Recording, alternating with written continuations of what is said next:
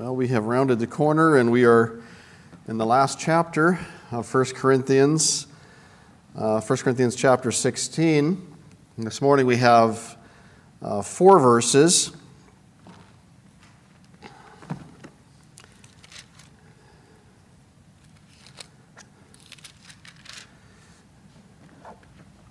I think we gave 4 weeks or 5 weeks to the resurrection.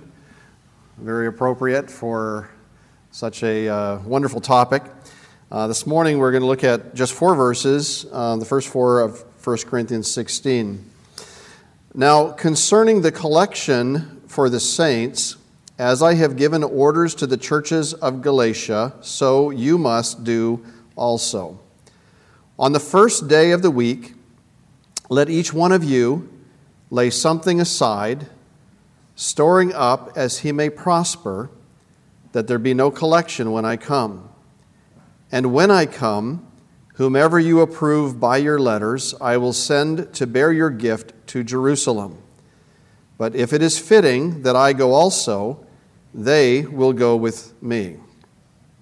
So we have just finished one of the greatest doctrinal chapters in the entire Bible.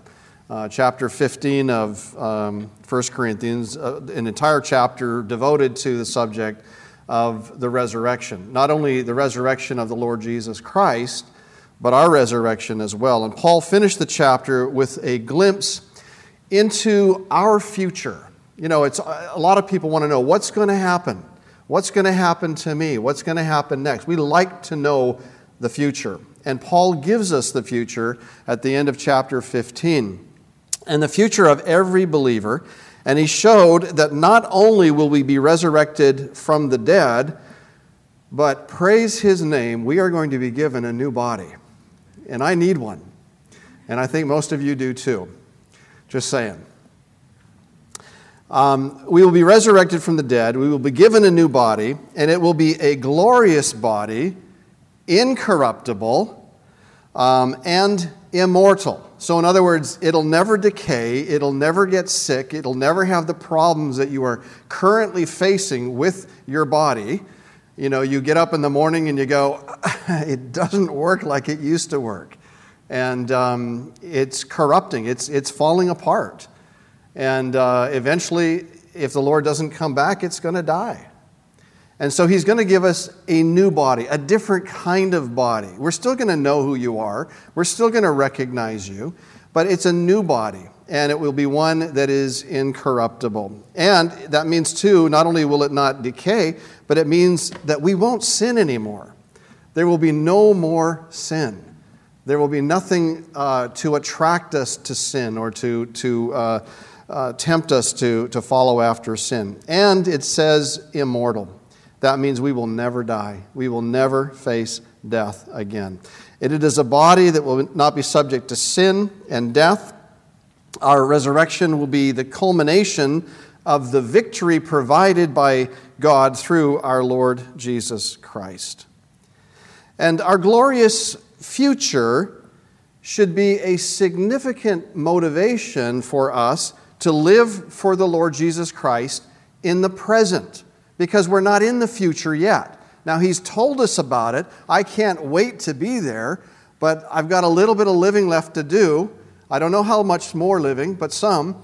And the future promise really should be a tremendous motivation to live for him now, in the present. So Paul challenges us at the end of chapter 15 to be steadfast, immovable, always abounding in the work of the Lord, knowing that your labor is not in vain in the Lord. We should be encouraged, brothers and sisters, that we have such a glorious future awaiting us.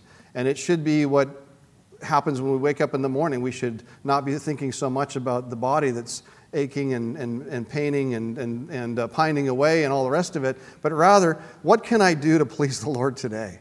What can I do to abound in the work of the Lord? So as we move into chapter 16, we are immediately met with one of the most practical ways we can be abounding in the work of the Lord.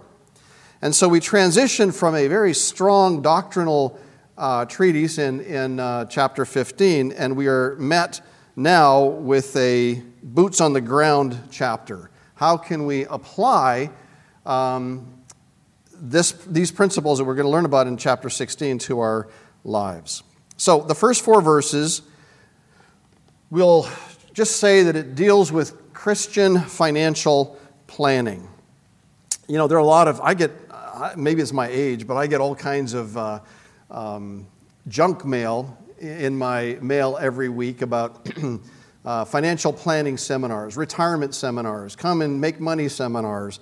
You know, you've never heard of such a way to earn a living seminars. I mean, and many of them, offer free meals to boot. Come and there's limited tickets and you'll get 2 of them for you and your spouse. And I go, who needs it? I have better financial planning right here in the Scripture, and it's literally out of this world. Okay.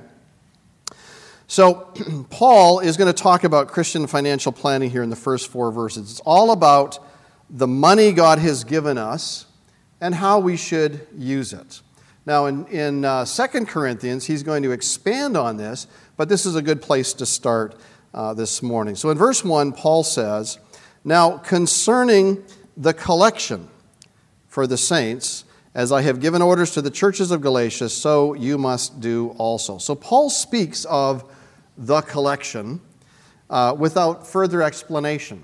And so we have to read this and say, okay, well, the Corinthians must have already known what he was talking about, because it's not clear yet what he's talking about. But when he just uses the phrase, the collection, they go, oh yeah, you talked to us about that before. And he had. So they were aware of what he was talking about. The collection was a gift of money, he says later, for the saints. And we know from this and other chapters of the New Testament that this gift of money was meant to help the poor believers in Jerusalem. And we see that actually in verse 3 of this chapter. This was not the first time he had brought this subject up to the church. And so the Corinthians were already aware of what he was talking about.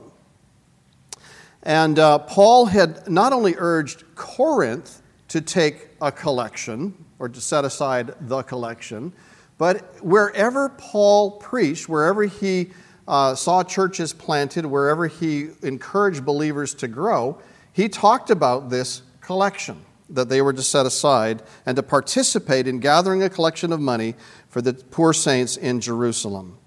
We read about this collection also in Romans chapter 15, verses 25 and 26. "But now I am going to Jerusalem to minister to the saints. For it pleased those from Macedonia and Achaia to make a certain contribution for the poor among the saints who are in Jerusalem." And when we get to 2 Corinthians 8, 1 through 5, we learn that the churches in Macedonia were so moved by the need of the poor saints in Jerusalem that they actually impoverished themselves to provide for these believers. Now, we don't know all the reasons why the church in Jerusalem was so poor, but we do know from a number of scriptures some of the reasons that they may have been suffering. So let's think back a little bit. When the Lord Jesus Christ died on the cross, he was buried, he rose again the 3rd day, and he showed himself to the disciples, or to a number of people, 500 at one time, proving his resurrection. Eventually he ascended back to the Father, and he told his disciples to wait. And they waited in Jerusalem. And the Holy Spirit of God was given to them. That was the beginning of the church, when the Holy Spirit of God came upon them that day of Pentecost, and they went out from there and they began to preach. They were in Jerusalem, and they preached, and thousands of people were converted from Judaism to Christ. Many people who were there who were Gentile converts also heard. And there were many people from many countries who heard the gospel and trusted in Jesus Christ as their Lord and Savior. We read that passage and we think, oh yeah, well that's great. All these people came to know the Lord. But it was a tremendous upheaval in the religious center of Jerusalem. And it turned things upside down. And then the saints who had just come to know the Lord, can you imagine trusting in Jesus Christ as your Lord and Savior, and not long after that, as a new believer, facing massive persecution? Persecution to the point where Paul himself, when he was Saul and an unbeliever, he would come into houses and disrupt families. He would take people away as prisoners, imprison them because they were trusting in Jesus Christ. And there was a tremendous upheaval in the religious center right there in Jerusalem. So much were the saints persecuted that many of them actually fled from Jerusalem and went to other places where the persecution was not so severe. So think about the conditions and think about what was happening. Now you can imagine if you were raised in a good, godly, it was a good Jewish home. Maybe they were very desirous to please the Lord the way they knew how. And you come to your father or your wife or your husband or your relatives and you say, you know what? It means nothing. We have been working our way to be pleasing to God, and we can't. We cannot keep the law. What? And we are trusting in Jesus Christ who paid sin's penalty for us. Our faith is in Jesus Christ, whom you crucified. You can imagine the kind of response you're going to get from your family members. And many of the early believers were ostracized. They were kicked out of their families. It happens today in many Muslim countries where a Muslim is converted to Jesus Christ and they are persecuted, they are put out of their family, and many of them are killed. It was happening in Jerusalem. It was happening in the early church. And we see this throughout the book of Acts, the persecution that they faced. Many of them were despised, like the Lord, and rejected. They were cut off from fellowship and support, and they were suffering because they were Christians. Many of the early Christians were likely fired from their jobs. You can't work here anymore. You don't believe like we do. There were no unions to help them. There were no laws against discrimination, and they were cast out of their work. So now you can imagine going to work on Monday morning and saying, hey, you know what, I'm a Christian, I'm a believer. Well, we're not here. You're fired. Get out of here. Your source of income has now dried up. You are no longer employed, and you're no longer employable.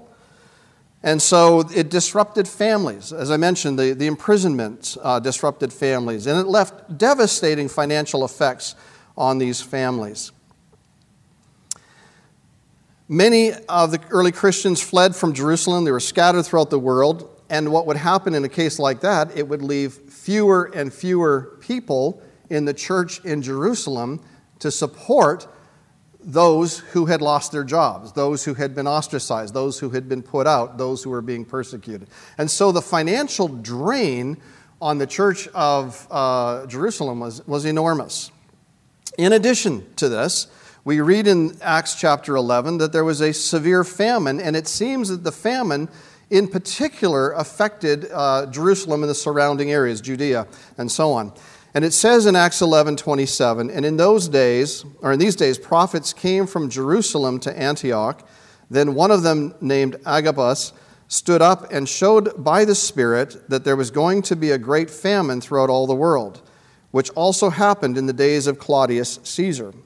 Then the disciples, each according to his ability, determined to send relief to the brethren dwelling in Judea. This they also did and sent it to the elders by the hands of Barnabas and Saul. We know from early accounts of the church in Jerusalem that many of the believers suffered from day one as soon as they trusted in Jesus Christ. Many of the believers saw that other believers were suffering. They couldn't make ends meet. They couldn't put food on the table. They couldn't put clothes on their back.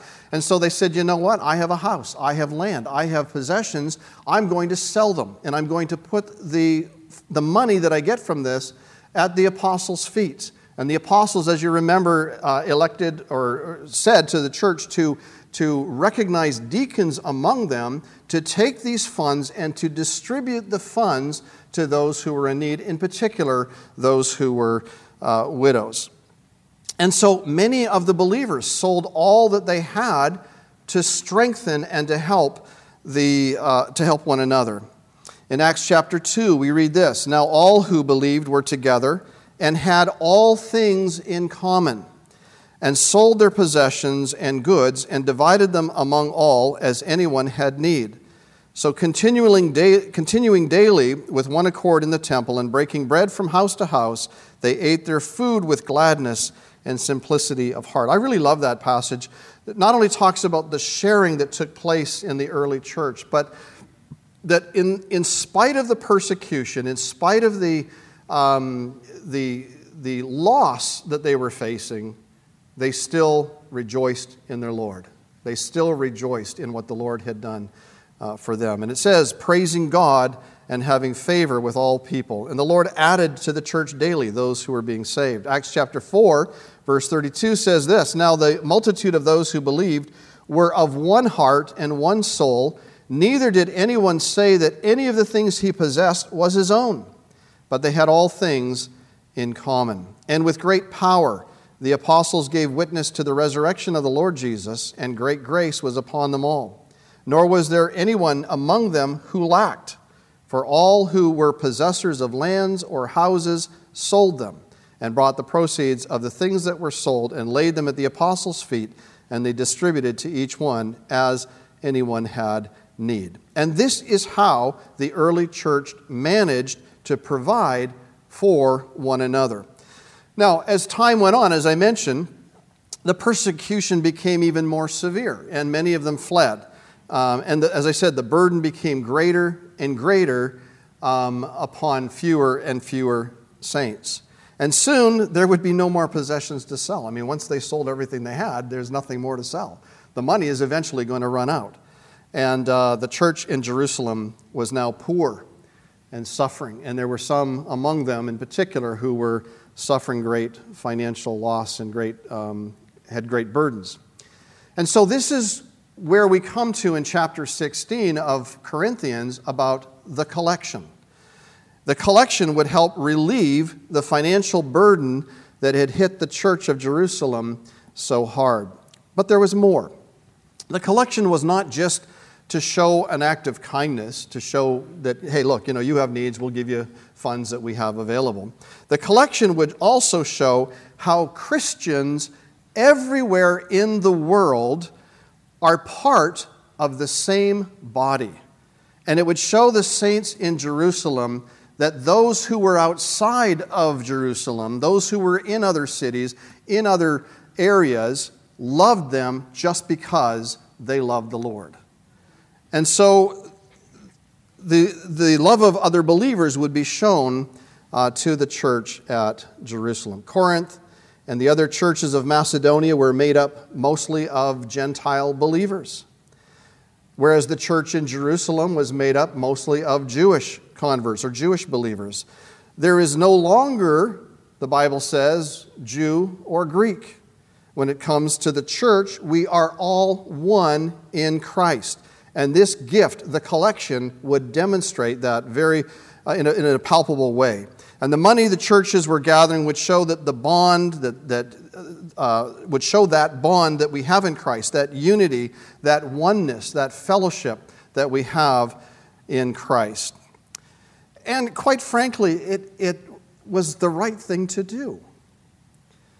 Not just because they were poor and they were meeting the need of poor people, not just because they were one in Christ. It was the right thing to do because the other churches outside of Jerusalem were in debt to the church of Jerusalem. You say, well, what do you mean they were in debt? Did they borrow money? No, they didn't borrow money. But it was right for them to repay the debt they owed. The debt was not a financial debt at all, but it was a spiritual debt. For you see, the church began in Jerusalem. And had the saints in Jerusalem not been all out for God, and had not witnessed the way they had witnessed, and they had not suffered the way they suffered, the gospel never would have gone out to the whole world. And so Paul is saying in Romans chapter 15, Paul says that essentially, look, you would not even know Christ had it not been for the sacrifices that were made by the saints in Jerusalem. You owe them a debt, and the debt that you owe is not money. The debt is a spiritual debt. They gave to you spiritual things. Is it anything, really, to give them material things? And this is how he says it. For it pleased those from Macedonia and Achaia to make a certain contribution for the poor among the saints who are in Jerusalem. It pleased them indeed, and they are their debtors. For if the Gentiles have been partakers of their, that is the church in Jerusalem's spiritual things, their duty is also to minister to them in material things. That's a great principle to know and to understand. The Gentiles never would have heard the gospel had it not been for the amazing sacrifices of the Jewish believers who gave themselves and all they had to spread the gospel in the first place. They had made themselves poor for the sake of reaching the lost and dying world. And the churches that sprang out throughout the world were indebted to the church at Jerusalem for making such sacrifices. Well, what's the application to us? We owe a debt as well. There are many people, if you think back at your life and you think back at where you are today, there are many people who made tremendous spiritual sacrifices in order for you to be saved. And it's not just this generation. I think back at generations that went before us. Many of these people we can't pay back. We're indebted to them. We can't pay them back. But there is a principle that if we enjoy spiritual benefit, that the least we can do is provide material provision for those who have sacrificed that way.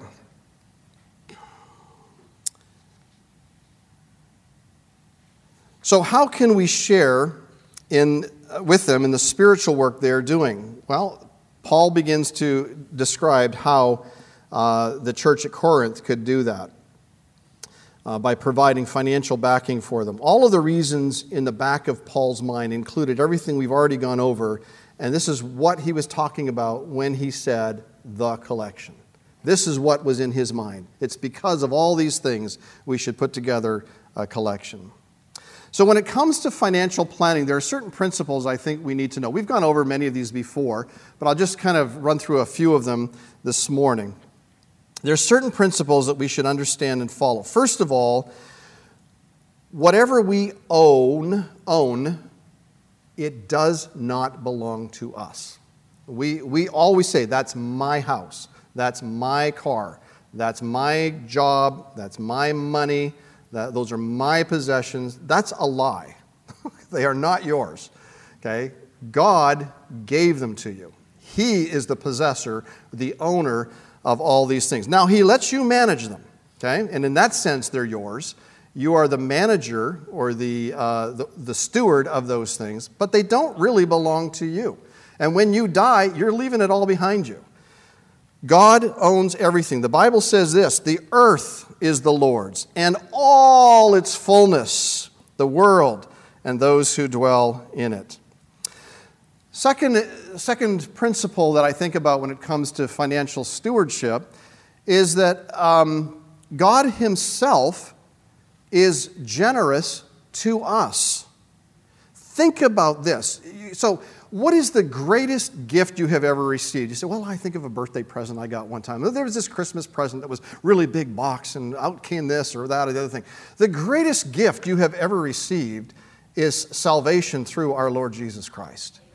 The greatest gift you have received is a person, Jesus Christ. God loved you so much, and He loved me so much, that He gave His only begotten Son, that whosoever believes in him should not perish, but have everlasting life. That tops everything. There is no greater gift. And if God is generous to you, shouldn't we also be generous to others? I mean, it just kind of goes without saying, but we say it anyway. The Bible says this in Romans 8:32, he who did not spare his own son, but delivered him up for us all, how shall he not with him also freely give us all things?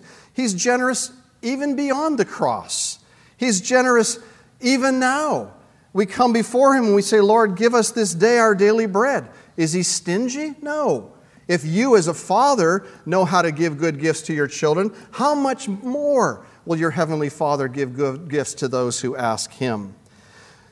The Bible says in 2 Corinthians 8:9, for you know the grace of our Lord Jesus Christ, that though he was rich, yet for your sakes he became poor, that you through his poverty might become rich. Do you want to be like Jesus? Do you want to follow him? Then act like him. Those who are rich, give to those who are poor.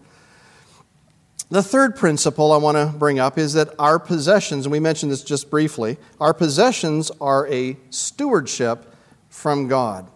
And we don't have time to go over all of them, but just study the parables in the Scripture. Many of the parables deal with this very subject, that God has given to us the responsibility of taking what he has given so generously to us and to make a profit, not financial profit for ourselves, but make it work for the kingdom of God, for the kingdom of heaven.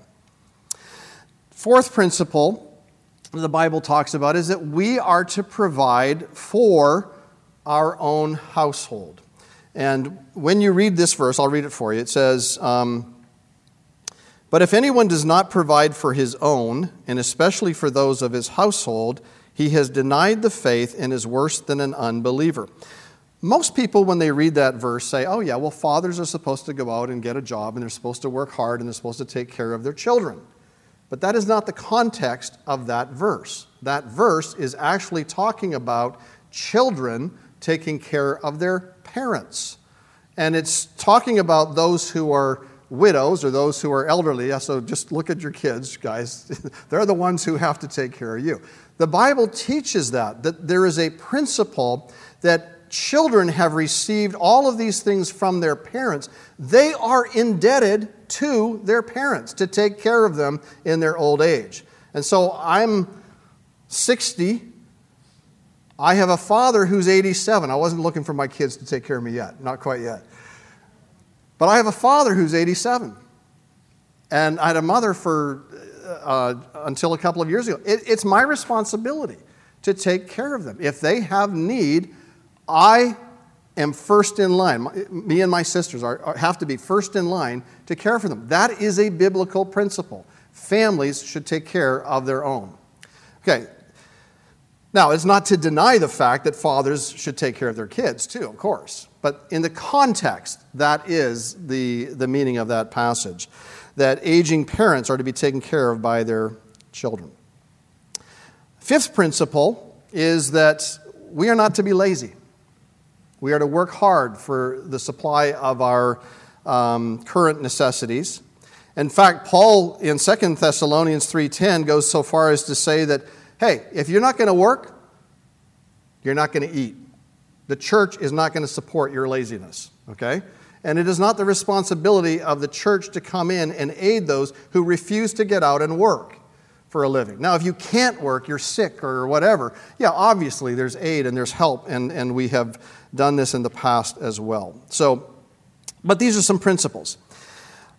The sixth principle, in light of this passage here, we are to provide for the poor, and particularly the poor believers. In Matthew 19:21, Jesus said to him, to this rich young ruler, if you want to be perfect, go sell what you have and give to the poor, and you will have treasure in heaven, and come follow me.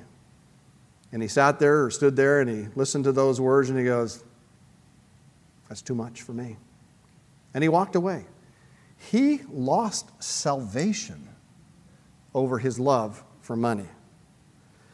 In 1 John 3:17 it says this, "But whoever has this world's goods and sees his brother in need and shuts up his heart from him, how does the love of God dwell in him?" It's a good question. Galatians 6:10 says, "Therefore, as we have opportunity, let us do good to all, especially to those who are of the household of faith." And then Galatians 2:10 says, "They desired only that we should remember the poor, the very thing which I also was eager to do." This is in the context of the early meeting of the church. What are things necessary in the church? Not eating meat offered to idols and things like that. But one of the key ingredients of the necessity of the early church and all churches that have followed is that we should remember the poor. So, go back to the beginning. The collection was to be gathered. And that brings Paul and us to the next point. When it comes to Christian financial planning, how shall we give? How shall we give? 1 Corinthians 16:2 says this, "On the first day of the week, let each one of you lay something aside, storing up as he may prosper, that there be no collections when I come." So let's take this, break it down phrase by phrase. First of all, the day of giving. The day of giving is Sunday, the first day of the week. It shows here that already in the early church, they had transitioned away from the Sabbath, which was then and always will be Saturday, the Sabbath. Sunday is not the Sabbath, never was, never will be. So the Sunday is the day of the Lord's resurrection. That's what we celebrate every Sunday. We come because the Lord rose from the dead. Had he not risen from the dead, we wouldn't be here. So Sunday, the first day of the week, was the day appointed for giving.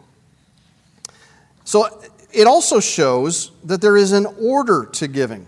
It means that we are to plan ahead. We are to plan to give, and to give it on the first day of the week. Second, who are the participants of giving? Well, Paul says, "Let each one of you." So can I ask you that? Who is excluded from that? No one. Every single person is responsible. Let each one of you. You say, "Well, I'm poor." Are you part of the each one? Whether you are rich or you are poor. You consider a woman that Jesus pointed out who had tremendous faith and offered a great gift. She was a poor widow, and she gave financially almost nothing, like a penny, 2 pennies worth. I mean, it was nothing, 2 copper coins. As far as dollar value was concerned, it was nothing. But as far as the percentage of her wealth was concerned, it was everything. And she gave everything that she had, and the Lord commended her for it. She was a poor widow. And do you know what she was doing or saying by doing that, by giving that gift? She was saying, "Lord, I'm giving this to you now, but I trust you for my daily bread tomorrow." That's what she was doing. She was essentially saying, "Lord, I can trust you for my future, and so I can give you everything now, and I'll trust you for tomorrow, and then I'll trust you for the next day and the day after that." Tremendous act of faith on her part. So whether you are rich or poor, it doesn't matter. Whether you're young or old, let each one of you. Whether you are a new believer or an old believer, let each one of you. Whether it is pennies or dollars, let each one of you. I have never understood how, in light of what Jesus Christ has done for us, how a believer feels absolutely no obligation to give anything back to the Lord. And there are many believers who never give. They just refuse to. But in God's economy, it's very interesting. Those who are stingy with what God has already given them, with the God-given resources, they will find at the end they will have a bleak harvest. In fact, they probably won't have much harvest at all. And in the end, those who give hilariously will find an abundant future harvest. So who are the participants? Each one of us. Each one of you. The method of giving is next. It says, lay something aside. So as I mentioned, the poor widow's gift was insignificant as far as cash value is concerned, but percentage-wise, she gave more than all of those who gave out of their riches. They still had their riches left over, but she gave everything. Your method of giving should have a purpose behind it. Lay something aside. Well, when you read that, what it tells me is this, that giving should be premeditated. There are certain things in life that shouldn't be premeditated. You'll go to jail for them, like premeditated murder, all right? But when it comes to premeditated giving, God is going to be watching, and He will credit you. You won't go to prison for that, okay? You'll be rewarded for that. So giving should be premeditated, thought out in advance. Secondly, it's an act of worship. When you give a gift to the Lord, it's an act of worship. You're saying, Lord, I love you. I love you because you first loved me. And I know that this is nothing compared to what you gave to me, but here, I give it to you anyway. It's an offering from my heart, just out of love for you. Third, it is seen by the Lord, just like the widow's gifts were seen by the Lord, and it is rewarded by the Lord. Okay, so what about the amount of your gift? It says here in this passage, storing up as he may prosper. Now, it is interesting, many people, when it comes to preaching on or teaching on giving, they say, oh, well, you've got to give a tithe, and a tithe is equal to 10%. I'm not sure where they got that from, because in the Old Testament, the tithe was really not 10%. It was actually much more than that. But let's just say it was 10%, okay? If a Jew living under the law gave 10%, how much should a believer give to the Lord after having received amazing grace? That's a good question. 10% is not the issue, and I don't see that anywhere in the New Testament.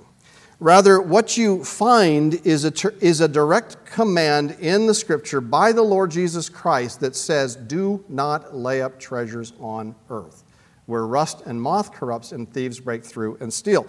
But lay up treasures in heaven. And God wants a shift in our thinking that the riches that the world claims are so valuable here are worth nothing.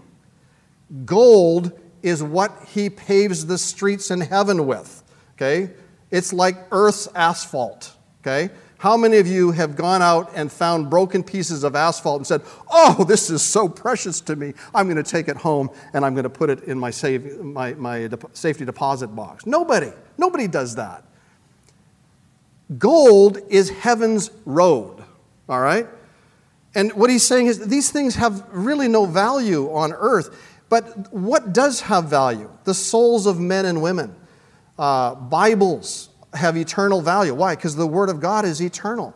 And as we reach out and try to reach a world that is lost, we can use unrighteous mammon, that is money, to do that. We can reach out using money that God has given us, or resources that God has given to us. So, the New Testament teaches to look for needs and meet the needs of others with this world's goods, to forsake all, to be content with food and clothing, and not to desire to be rich. In 1 Timothy 6, it says, command those who are rich in this present age not to be haughty, nor to trust in uncertain riches, but in the living God, who gives us richly all things to enjoy. Let them do good, that they may be rich, not in the bank account, but rich in good works, ready to give, willing to share, storing up for themselves a good foundation for the time to come, that they may lay hold on eternal life. 2 Corinthians 9, 6 and 7 says this, but this I say, he who sows sparingly will also reap sparingly, and he who sows bountifully will also reap bountifully. So let each one give as he purposes in his heart, not grudgingly, nor of necessity, for God loves a cheerful giver. And I think one of the drawbacks of a 10% mentality is that it becomes a burden. It becomes a law. And we say, oh, well, I have to give God again my 10%. Okay? We should never have that attitude in giving. It shouldn't exist. We should look at it and say, how much more can I give, Lord? How much more? You know? If you make yourself poor in giving to the Lord, I'll tell you, He won't leave you a debtor. So the question to us is this: how has the Lord prospered you? You know, how many times have we or the young people said, Lord, or saints, will you please pray for me? I need a job. And so we pray and we ask the Lord that the Lord might provide them with a job. And they get a job. Do we in return give back to Him? And is it in proportion to the prosperity that He has given to us? We may have a job and we say, well, saints, would you pray? Because it's really not enough to live off of. Pray that I might get a raise. Pray that I might get a bonus. And the Lord gives the raise, or the Lord gives a bonus. Has He prospered, and He prospers us? Check to see if the bonus is for you or if the bonus is for others. We pray for health and safety, and He provides both for us, saving us thousands or tens of thousands of dollars in hospital bills and doctor's bills and medical bills. Do we recognize that God is actually prospering us by not having us spend our hard-earned money on that? Maybe He's giving it to you so that you might spend it on others, that you might give. We pray for so many things, and the Lord answers in so many ways. But whether we gain extra funds or we're saved from having to spend extra funds, do we recognize that the Lord is the giver of all good gifts? Then let each one of you lay aside as he prospers and store up as he may prosper. So put away the 10% calculator, okay? Begin to look at things in a different way. Begin to look at things this way. If I have enough to live on, if I have enough to pay for food and a roof over my head, clothing on my back, what is the extra for? Why has God given you the extra? Are there needs? Are there others who are poor? Are there others who are in need? Are there others who could hear the gospel? Are there others who could be saved? How can you bless others with those funds? The illustration is often given. You've probably heard this before, but in Israel there are two main bodies of water. One is the Dead Sea, and one is the Sea of Galilee. And the Sea of Galilee is full of life. It has all kinds of fish, and it's a very productive body of water. The Dead Sea is dead. You go there and you float on the water. It's so full of chemicals and salts that nothing can survive in that. And what is the difference between those two bodies of water? The Sea of Galilee has an inlet of water coming into it. The water is pouring into the lake, but it also has an outlet. And so the water is going out. And it can never have more water in it than it can contain. The Sea of Galilee is just a body of water where it just takes it all in, and it never goes away. It's evaporated, it evaporates. And when it comes to the principle of giving in life, you know that this is the way God deals with us.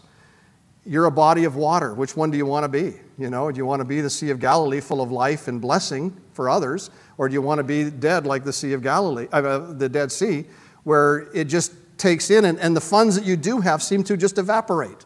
They go away. And you say, well, what did I ever do with all that money? I don't know. So it's interesting that as you give from the outlet, just like the lake, more comes in. And the Lord provides because He recognizes that you're willing to give what He's given you to those who are in need. Giving should not be under compulsion. And we don't have every Sunday, we have an offering that we take Sunday morning. It's voluntary, not under compulsion. We don't get up and we say to people, all right, folks, we need an extra $100 today, or whatever it happens to be. We don't do that. You're completely free to give. You're completely free not to give. And there's no compulsion in it. And Paul says that here too. He says that take the collection now. Take it now before I get there. He says that there be no collections when I come.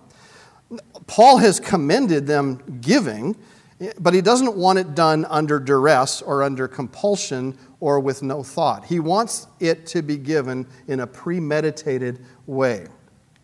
Paul wanted the Corinthians to put into practice the principles we've just looked at, and he wanted them to be the gift to be ready and available at the time he got there, so that when he got there, he wouldn't have to say, "Come on, Corinthians, what is the matter with you? You know, I told you about this last time. Now I wrote you another letter, and here I am, and you still haven't done it. What is going on with you guys?" You know, he actually does do that in the next book, but not when he's there.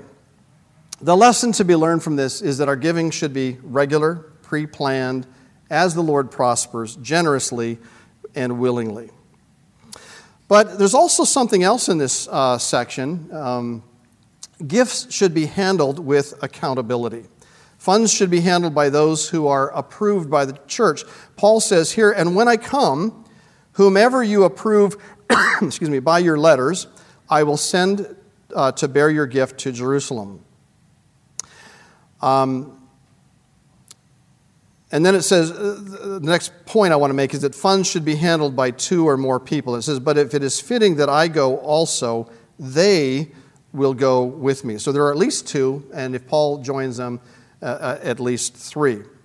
It is important when gifts are given that you know that they are handled in an appropriate way. One of the things that I don't like about giving to a lot of organizations who are nonprofit organizations is, and you can do research on this, many of them have a huge percentage of the money that is donated going to overhead, advertising, management. In fact, if you look at the salaries of some of the people that are in charge of these organizations, you go, wow. I mean, they're not doing it for the, for the ministry. They're doing it to line their pockets. And so I hesitate to give to large organizations that tend to, have a bunch of money that is spent from each gift for just the machine of getting money out. It is our practice here at Calvary to safeguard the funds so that they are received and accounted for in the presence of at least 2 witnesses. When you place your gift in the offering, immediately after the meeting is over, those bags are taken and put into a safe. Okay? So they're put away safely, locked up. And then later in the day, the funds are counted by 2 unrelated brothers. And I don't know if we have always done this, but I think so. And because I have family members that are here, I just want to suggest this to the deacons publicly, that it is better to have 2 unrelated people counting the money, and the amounts of cash and checks are double-checked, and a receipt is filled out, and it is initialed by the 2 brothers who do the count. The funds are then deposited in a bank, and each month a comparison of the deposits are made with the bank statements to ensure that they match.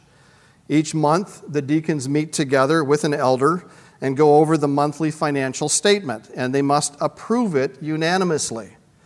The expenditure of standard monthly bills, like paying our mortgage, paying for lights, paying for cleaning, and so on, those bills are kind of pre-approved. And Michael, who is our bookkeeper, can handle those without having to ask us. But the interesting thing is every single check has to be signed by 2 parties. We have a double signature on every check so that it's another safety check along the way with the money that is being given. Over the years, the amounts of funds available at Calvary have ebbed and flowed. That's a nautical term. Matt can explain that to you at the end of the meeting.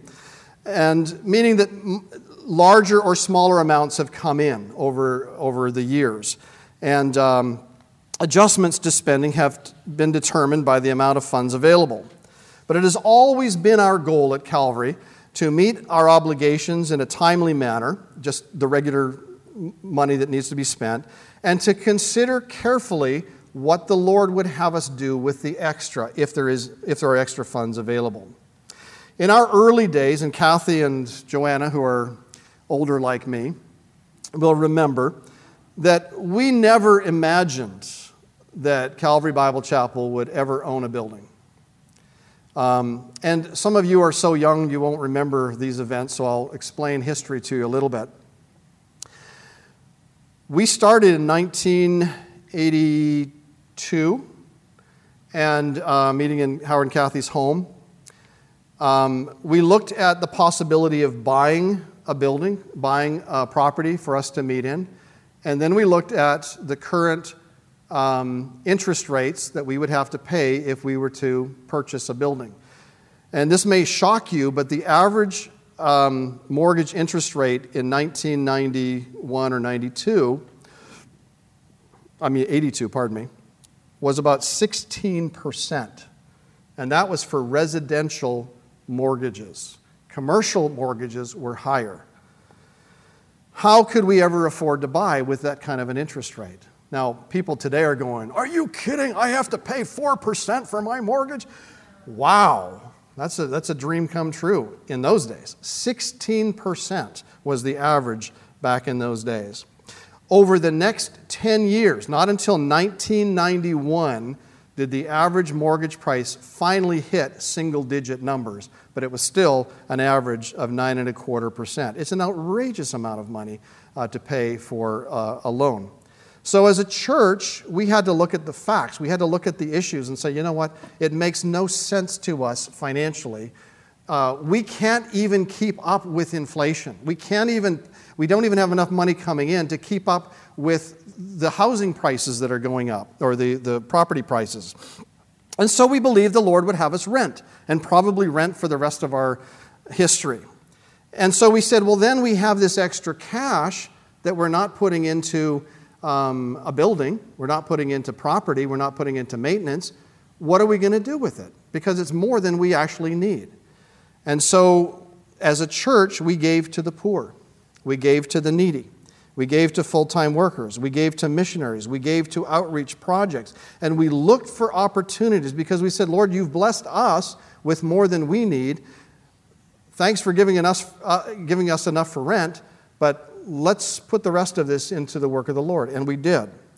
And so your gifts went out to others who were in need. We sowed generously, and the Lord generously gave back to us. And this principle of giving is seen even in what has happened to us historically. Many of you have come into the benefit of what a previous generation did. And I'm not patting ourselves in the back. We simply looked at the facts at the time and said, this is where the money should go. And the Lord said, okay, don't worry about your future. Don't worry about what your needs might be down the way. I will make sure that you're covered. And He has done that. Never in a million years would I have thought to get a call from Bob Bruton and say, hey, why don't you come down and take a look at this building we have down here? Never. I remember telling my bank manager of the communication that we had with Mission Peak Bible Church and ourselves, and the amazing deal that was given just because we were brothers. And my bank manager, who was a believer, she says, oh, she says, I got goosebumps all over, and I have goosebumps on my goosebumps. But it's because of what the Lord did. And I look at that and I say, you know what? This is what the Lord says. He who sows generously will reap generously. And the Lord provided for us more than we could ask or think. And then we're sitting in a new building that the Lord has provided in addition to that. And I look at this and I think, only you could have done this, Lord. It's your amazing grace to us.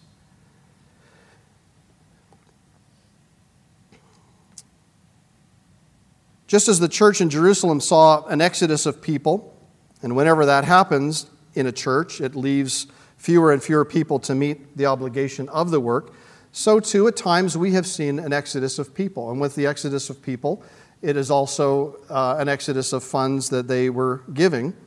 And sometimes we have not been able to, as a church, give so generously to other ministries and needs. At some times we have been able to only meet our obligations. Other times we've had enough to give beyond that. In 2008, many of you will remember that the U.S. had a significant financial economic downturn. And for that year and many of the years that followed, many of you and many people in the U.S. were hit financially by the downturn. Today, most of us are in a better financial state than we were in 2008, or the year before that, or the year before that. And it's always appropriate as a church and as individual believers to once again reevaluate our stewardship and say, okay, Lord, we've gone through tough times. We've gone through difficult periods, difficult years. Now that we're through those years, let's reevaluate where we are. Let's reevaluate our stewardship and how we can be challenged to give generously once again.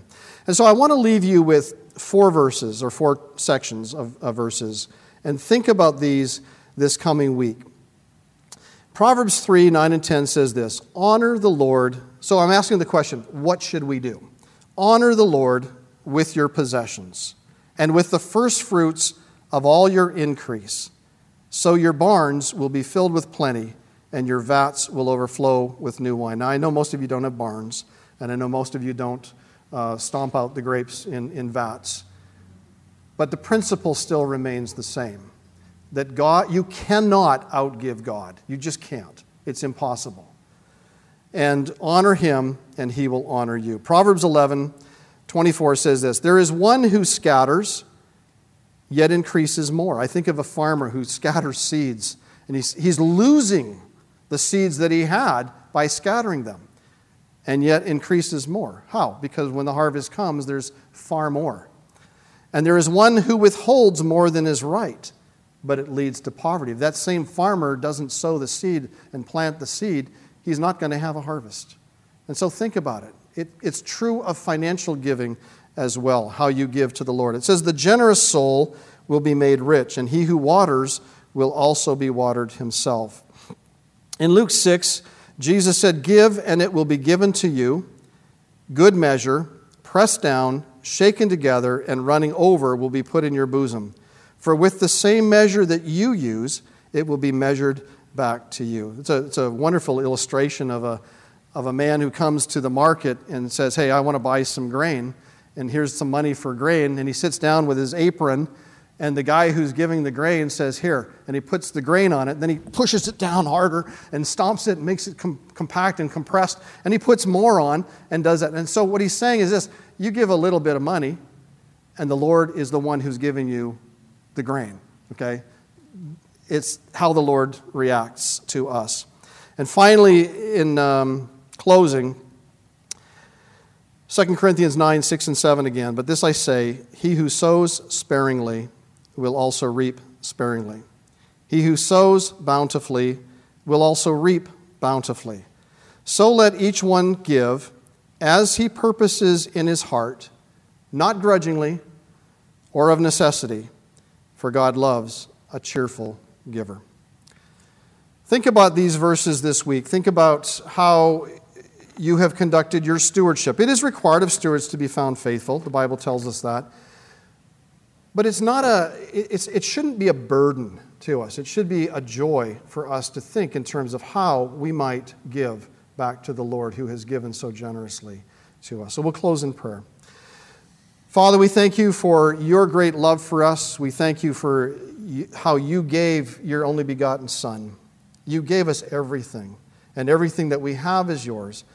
Lord, train our hearts to follow after you. Train us to see needs, to lift up our eyes and look on the fields that are white to harvest. Train us, Lord, to be diligent about giving, to give hilariously, to give generously, to give without compulsion, and to give in a planned and premeditated way. Father, we just ask that you might bless us as we give. We pray that we would become like the Sea of Galilee, taking in from you, but generously giving out at the other end and providing for the needs of others, that we might remain fresh and vital and alive. We pray in Jesus' name. Amen.